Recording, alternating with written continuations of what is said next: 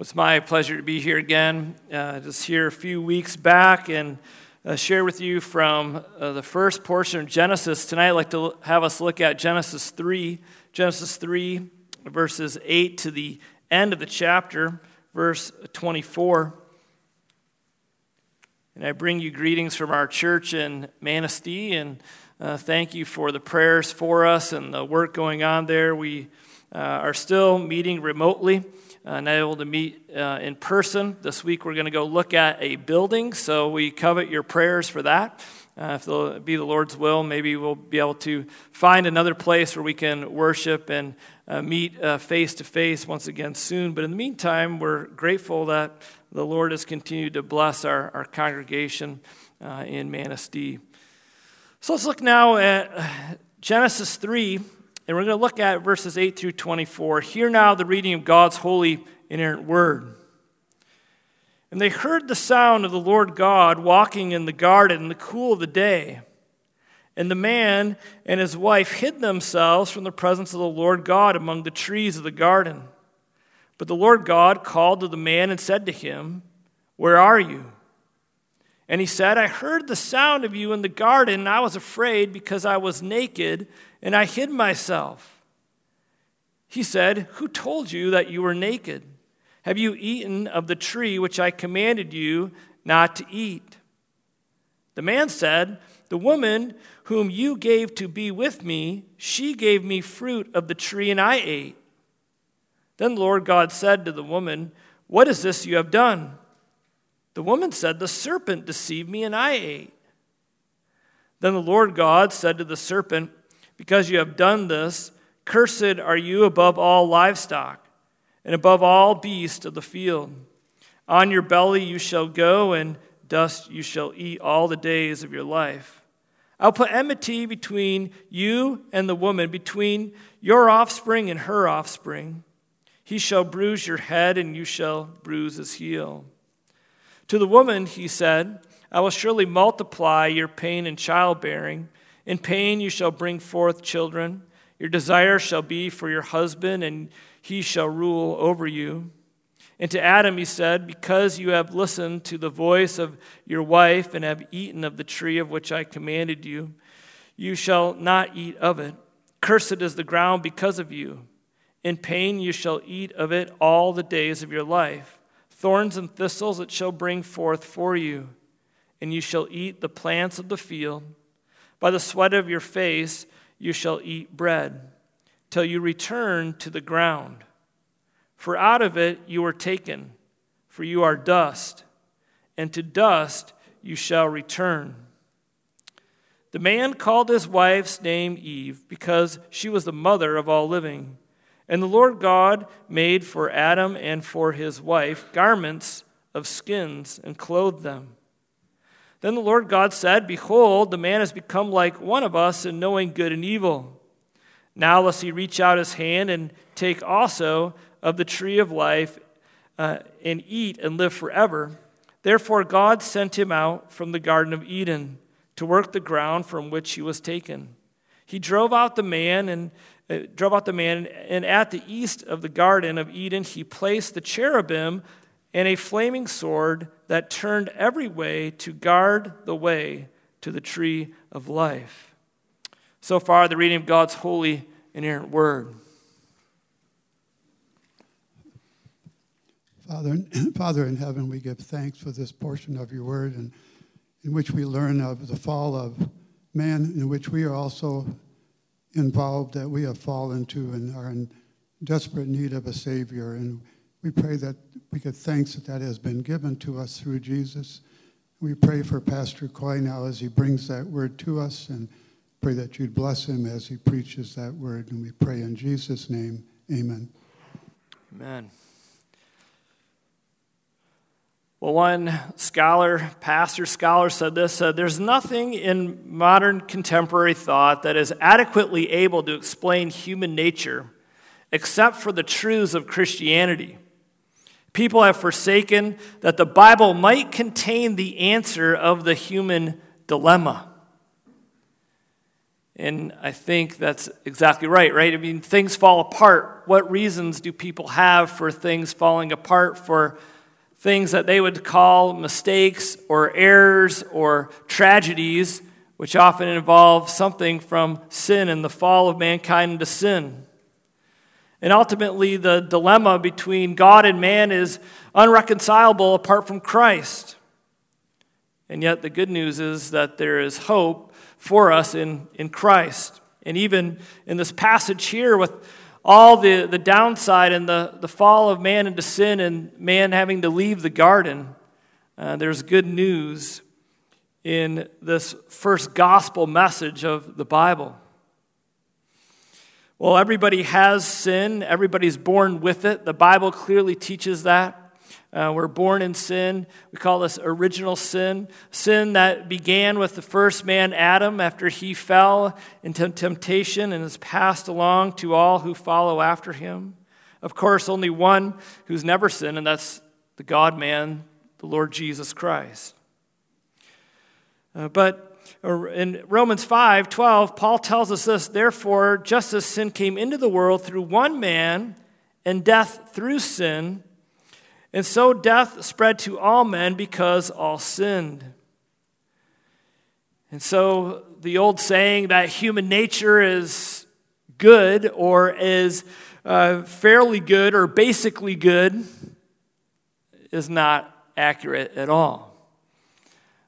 No, thankfully we're not as evil as we could be, but we are sinners who need to be reconciled to God. Without the grace of God and the love of Christ, we would have no hope at all. So human nature is not basically good. The problem with the world is really us, our hearts. We've strayed and erred and fall short of the glory of God. So we're part of the problem just as those around us. It's our sin that's the issue. The Bible addresses our sin and the cure for it. And so there's hope for sinners as we see in our passage today. God's grace is found even in the midst of a curse in Genesis 3:15. God's grace is found even in the questions he brings to Adam and Eve, and then as they're banished from the garden. There's grace here as well. Well, God did create the world, and he did create it without sin. He created work, and work was good. Hard for us to imagine that, but now we see why it's more difficult after the fall. Thorns and thistles accompany work. Marriage was created before the fall, and it was good, not marred by sin. Men and women were created in the image of God and still are today, and yet don't have the same condition that they did before the fall because of sin. And so Adam and Eve fell into sin as they ate of the tree of the knowledge of good and evil. Just before they did that, they were naked and they were not ashamed. Now they're naked and they're ashamed, and even more so, they're hiding from the Lord. So let's look at 3 points this evening. The first is that sin turns us inward. Secondly, that there is curse and there is blessing. And third, that there is hope for exiles. So first, the sin turns us inward. If you look at verses 8 through 13, you'll see that the shame comes immediately after they eat the forbidden fruit. They eat of the tree of the knowledge of good and evil, and they turn inward. They seek to hide from the Lord. And the Lord God, this name, this covenant name for God, he comes to them in their nakedness and shame. Before the fall, there was no shame when they were naked. After the fall, they try to cover themselves with the fig leaves that they find in the garden. And of course, sin always brings shame. Sin always brings guilt and shame. And so God calls out to Adam and he says, "Where are you?" And Adam says, "I heard the sound of you in the garden, and I was afraid because I was naked and I hid myself." Sin always brings shame. Why is Adam ashamed? Well, he knows he's transgressed the law of God. God said, you can eat of any tree of the garden but this one. And he knows he's failed. And so instead of coming forward and saying, here I am, God, look at what I've done, I've failed you, he hides, he runs, and he hides. He's hiding because he doesn't want God to know what he's done. He's ate of the tree, and remember Satan said to Adam and Eve, if you eat of that tree, you'll be godlike, you'll know good from evil. Well, it didn't bring Adam hope at all, did it? It just brought him shame. And so this nakedness exposed him for what he was, a sinner. The Bible uses the word naked often in its the right context as guilt and shame. And here it's, of course, spiritual guilt and shame. They wanted to be like God, but yet doing what Satan told them to do, of course, they were going against God, not being godlike at all, but godless. And so they seek to hide, but God seeks them out. They try to hide. Look at verse 8. And they heard the sound of the Lord God walking in the garden in the cool of the day, and the man and his wife hid themselves from the presence of the Lord among the trees of the garden. Of course, interesting at many levels. You know you can't hide from God. He knows all. And yet, where do they hide? They hide in the trees. They use fig leaves to cover themselves, and these are this is of the same type of variety of tree, perhaps that they ate off of. We don't know that, but it could have been. But the whole irony is, of course, they're hiding in the trees. They're hiding in something that, of course, God can see right through. God can see the heart. Psalm 139, verses 2 and 7 says, You know when I sit down, you know when I rise up, you discern my thoughts from afar. Where shall I go from your spirit, and where shall I flee from your presence? So God comes graciously saying, where are you? Where are you? He wants to draw them out. And thanks be to God, he seeks out sinners and he calls them to himself to faith and repentance. Notice that Adam addresses God here and he speaks back to him, but of course he doesn't speak as one who is going to be forthright. He tries to blame others. We'll look at that in a moment. But Adam and Eve are focused on self and hiding. You see, sin is often about keeping control, saying, I've done nothing wrong. I'm not to blame. Someone else is to blame, or something else is to blame. One writer put it this way. He said, this self-focus and shrinking from God remains part and parcel of our fallen condition. No one seeks God. Everyone flees from God. Is that what Paul said in Romans 3? No one seeks after God. In fact, in our sinful nature, what's our attitude? It's to run far away. Adam and Eve's problem was that they wanted to be godlike. They wanted to be autonomous. They wanted to be a rule to themselves. See, sin does turn us inward. It turns us in towards ourselves and away from God, the creator of the heavens and the earth. And so Adam is addressed by the Lord God in the garden in verse 12. And as he's questioned, he gives this answer. The man said, the woman who you gave to be with me, she gave me fruit of the tree and I ate. Wow, doesn't Adam own up to his sin? He says, yeah, hey, God, here I am. I did it all.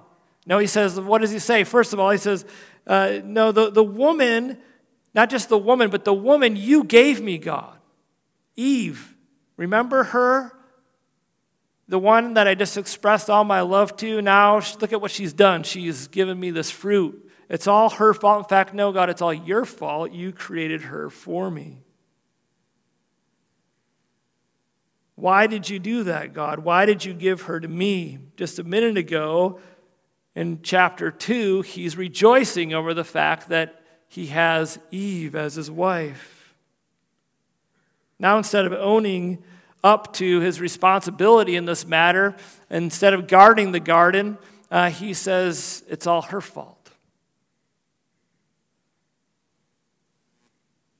He says, in essence, your life to enhance mine. In other words, it's about me, and if you do anything against me, I'm going to throw you under the bus, so to speak. And so Adam doesn't own up to his sin. He makes excuses. He wants to seek to justify himself and blame somebody else for it. He tries to justify the situation and say, no, if it wasn't for Eve, this wouldn't have happened.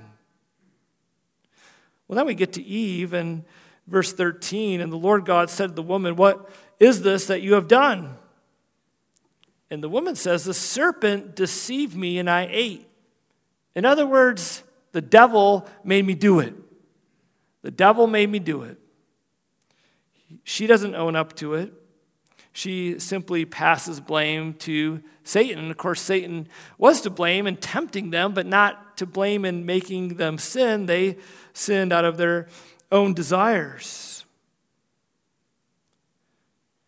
And so both Adam and Eve try to justify themselves and try to make someone else take the blame or look bad. So what do we learn from this self-focus? Well, if we turn inward, we're not turning to hope at all, we're turning to hopelessness. If we're trying to justify our sin and our actions and make excuses and looking to hide, we're not doing what would bring us hope and salvation, but the complete opposite. It's only when you turn to the God of mercy, the one who sent Jesus into the world to save sinners, and we look to him for forgiveness and righteousness and grace, that we can have hope at all, hope in the saving work of Christ. And thanks be to God that he seeks out sinners. Just think about this. If he didn't address Adam and Eve, where would they be? Well, they maybe would still be just hiding. But God, by his grace, draws them out. He calls them, and he asks them questions. Well, secondly, let's look at this idea of curse and blessing. God speaks a word of judgment and yet a word of hope. And the temptation, it started with Satan, and then it went to Eve, and then it went to Adam. Satan says, you shouldn't listen to God, basically. You should listen to me. He's trying to hold back things from you. And Eve says, Satan, you don't have it quite right, but I think what you're saying makes some sense. I'll try some of that fruit of the tree. And then Adam comes along, and he just eats what his wife gives to him. And then in the curse, we have Satan as cursed first. Then we have the punishment given to Eve and then to Adam.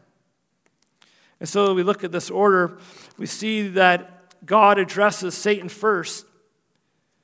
There's no hope for him at all. No hope of recovery. No, Satan will be ultimately defeated. There's going to be a war, God says, between the seed of the woman, the seed of the serpent, but the seed of the woman will overcome. And of course, that seed is none other than Jesus. So he'll be at war with the seed of the woman.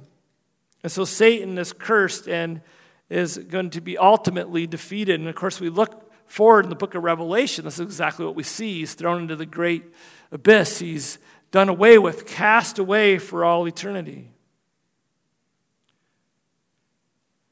And so God says you're going to have your head crushed or bruised, and it's none other than the Lord Jesus who will do this. Through the line of Seth, the line of Adam and Eve, after Abel dies, Seth is born, and through Seth's line will come the Christ child. And we read of Paul's words in Romans 16:20, the God of peace will soon crush Satan under your feet. What great hope there is in Christ that he will soon crush Satan under his feet. So there's hope for sinners, but no hope for Satan.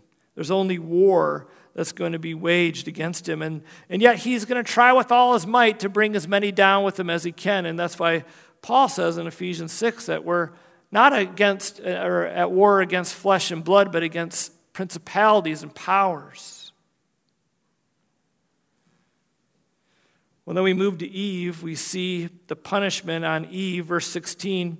The woman, or to the woman, he said, I will surely multiply your pain in childbearing. In pain you shall bring forth children. Your desire shall be for your husband, and he shall rule over you. So two things God says. First, you're going to have pain when you give birth to children, Eve. Secondly, you're going to have trouble in marriage. Now, Eve, of course, didn't know how this was all going to play out, but she would soon know. Cain is born. She feels the pain.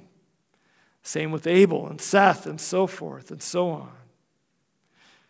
And still to this day, of course, pain in childbearing, trouble in marriage. God said, your desire shall be for your husband, or your desire shall be contrary to your husband, and he shall rule over you. It's not going to be a paradise wedding and marriage. No, there's going to be trouble in marriage. Your desire will be for your husband, or shall be contrary to your husband, and he shall rule over you. The woman will want to rule over the man, and the man will abuse his power instead of the husband loving his wife as Christ loved the church, and the woman submitting to the rule of the husband. It's going to be hard and difficult. One writer put it this way, said, the woman at her worst would be a nemesis to the man, and the man at his worst would dominate the woman. And of course, Paul in Ephesians says that in Christ there's hope for marriage, because it's a picture of Christ and the church. In Christ there's hope. Husbands can love their wives as Christ loved the church by looking to Christ. And wives can submit to their husbands by looking to Christ. But there's going to be trouble in marriage. And then to Adam, he says, you're going to have a hard time working now. And of course, we all understand that if you've ever had a job, whether it's a part-time job, you worked for a few hours, or you've worked for 30 plus years, you know about the thorns and the thistles. You know about the trouble at work with your boss or with coworkers or with machines that break down. So he says to Adam, cursed is the ground because of you, and pain you shall eat of it all the days of your life. Thorns and thistles it shall bring forth for you, and you shall eat the plants of the field. By the sweat of your face you shall eat bread till you return to the ground. For out of it you are taken. For you are dust, and to dust you shall return. So work is hard. Work is difficult. If you've ever planted even a small garden, you know how long and hard it is just to get the plants to grow, and then after that to weed it and to take care of it. But also God says, not only will your work be hard, but you're going to go back to where you came from. Remember, Adam's from the dust. He's going to die. And God said, if you eat of that tree of the knowledge of good and evil, you'll die. Now, they didn't die immediately, but God says you're going to die. You're going to return to the dust. So death will come. Physical death will come.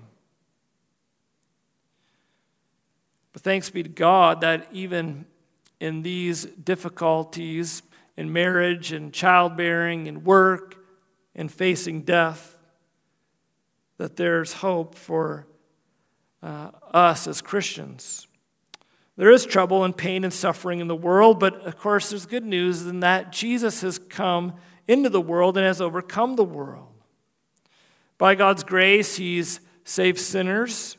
by sending Jesus to overcome the world. So sin turns us inward. There's curse and there's blessing, but there's also hope for exiles. Look at the last portion of our text. They're banished from the garden, Adam and Eve are. God now sends them out of the garden. This was actually for their own good. He sends them out because if they eat of that tree of life, then they're going to die without any hope at all. They're not going to die with the hope of eternal life. So God guards them from that in His grace. And Adam even sees a promise of hope in verse 20, or at least believes in the promise of hope in verse 20, and he names his wife Eve because she was the mother of all living. Now, if you go back to verse 15, you'll see that there's this reference to the seed of the woman. Now, maybe Adam was already putting hope in that promise of God, saying, God, you promised that there would be one who come that would bruise the head of the serpent. Whether or not that's the case, we know indeed that Adam did call his wife Eve the mother of all living. And soon she would give birth to Seth, who would then come the line of Christ. Well, God does remove them from the tree of life. God seeks them out in the beginning of the passage by calling to them. He doesn't want to destroy them, but to save them. And so He removes them from the tree of life because if they eat of it, they will live forever in death and never in eternal life. But what we see, I think, in this passage, or at least what we ought to see, is not only the fall of man into sin and the curse, but the hope that there is in the fact that God calls sinners to Himself, to faith and repentance. Jesus came in the world, and in Luke 19:10, He says this of Himself, "For the Son of Man came to seek and save the lost." Son of Man came to seek and save the lost. And so the tree of life represents communion with God, and when that communion was broken off, there's only hope in one that would come, the second Adam, the Lord Jesus Christ. And He would live a perfect life, never once sinning against His Father, but only desiring and only doing His Father's will all the way until the cross. So Jesus restores communion with the Father, restores sinners back to God the Father in perfect communion. Revelation 22:14 says this, says, "Blessed are those who wash their robes, so they may have the right to the tree of life, and they may enter the city by the gates." Now think of some of the words in that passage. Blessed are those who wash their robes, so they may eat, so that they may have the right to eat of the tree of life, and they may enter the city by the gates. Robes, tree of life, gates. Well, in a minute we're going to talk about covering. You could say that's a robe. God covers Adam and Eve through the sacrifice. The tree of life, now God's people in Christ can eat of that tree because they're restored to a right relationship with God. And now the gates aren't to keep us out, but to keep us in. They may enter the city by the gates. They can go through these gates. So what does God do? Well, at the end of our passage, He gives a covering. He covers Adam and Eve in this sacrifice that He makes for them. He takes an animal, as it were. In verse 21, the Lord God made for Adam and for his wife garments of skins and clothed them. What did Adam and Eve need more than anything? They need to be covered. The same is true for you and for me. We need to be covered. We try to hide, but that can do us no good. What we need is a covering, but we can't provide that covering as hard as we try. If we try to justify ourselves, we end up with no covering at all, but we're exposed. You see, we need what only God can provide and what we cannot provide for ourselves. You see, fig leaves won't work. Only God can provide the covering we need. Victor Hamilton, in his commentary, has this helpful thought. He says, the first is an attempt to cover oneself. The second is accepting a covering from another. And he's speaking of the first being the fig leaves. He says, the first is man-made and the second is God-made. Adam and Eve are in need of salvation that comes from without. God needs to do for them what they are unable to do for themselves. Thanks be to God that He seeks and saves the lost, that He gives them a covering, of course, which is only the shed blood and the righteousness of Jesus Christ. Another writer put it this way, he says, with the sentence given, God does for the couple what they cannot do for themselves. They cannot deal with their shame, but God can, will, and does. To be clothed is to be given life. But the creature cannot clothe themselves, nor finally each other. So what do we need? We need a covering. We need a righteousness that is not our own. We need the righteousness of Christ. Paul would say in Romans 4, 7 and 8, blessed are those whose lawless deeds are forgiven, whose sins are covered. Blessed is the man against whom the Lord will not count his sin. The wages of sin is death, but the gift of God is eternal life. The question is, are you covered in the righteousness of Christ? You see, Jesus would come to the earth to save sinners, of whom we are the foremost, but He would give His life as a sacrifice to cover us in His shed blood. Jesus would be given the fatal blow, but He would be victorious in the resurrection. Jesus says, it's my life for yours. It's all of grace. He says, I'm going to lay my life down. I'm going to lay my life down to cover you. He's the ultimate sacrifice. And if we had more time, we'd look at the end of this text where these cherubim are placed and how they really symbolize the fact of that God is protecting Adam and Eve, but also how it points forward to the temple and the Holy of Holies and ultimately Christ. But what we find here is both sad and bad news that sin is in the world, but good news that a Savior is coming. And He's going to clothe His people, not in the righteousness of their own, but in His own righteousness. And in the end, there's going to be a new heavens and a new earth. And in that new heavens and new earth, there will be the tree of life. We'll be clothed in the garments of Christ in His righteousness for all eternity and praising and worshiping Him there. And there'll be no more sin. There'll be no more pain. There'll just be Christ in His glory, and He'll be the light. There'll be no need for light, for He is the light. So the question for you and for me this evening is, who is the one that's covering us?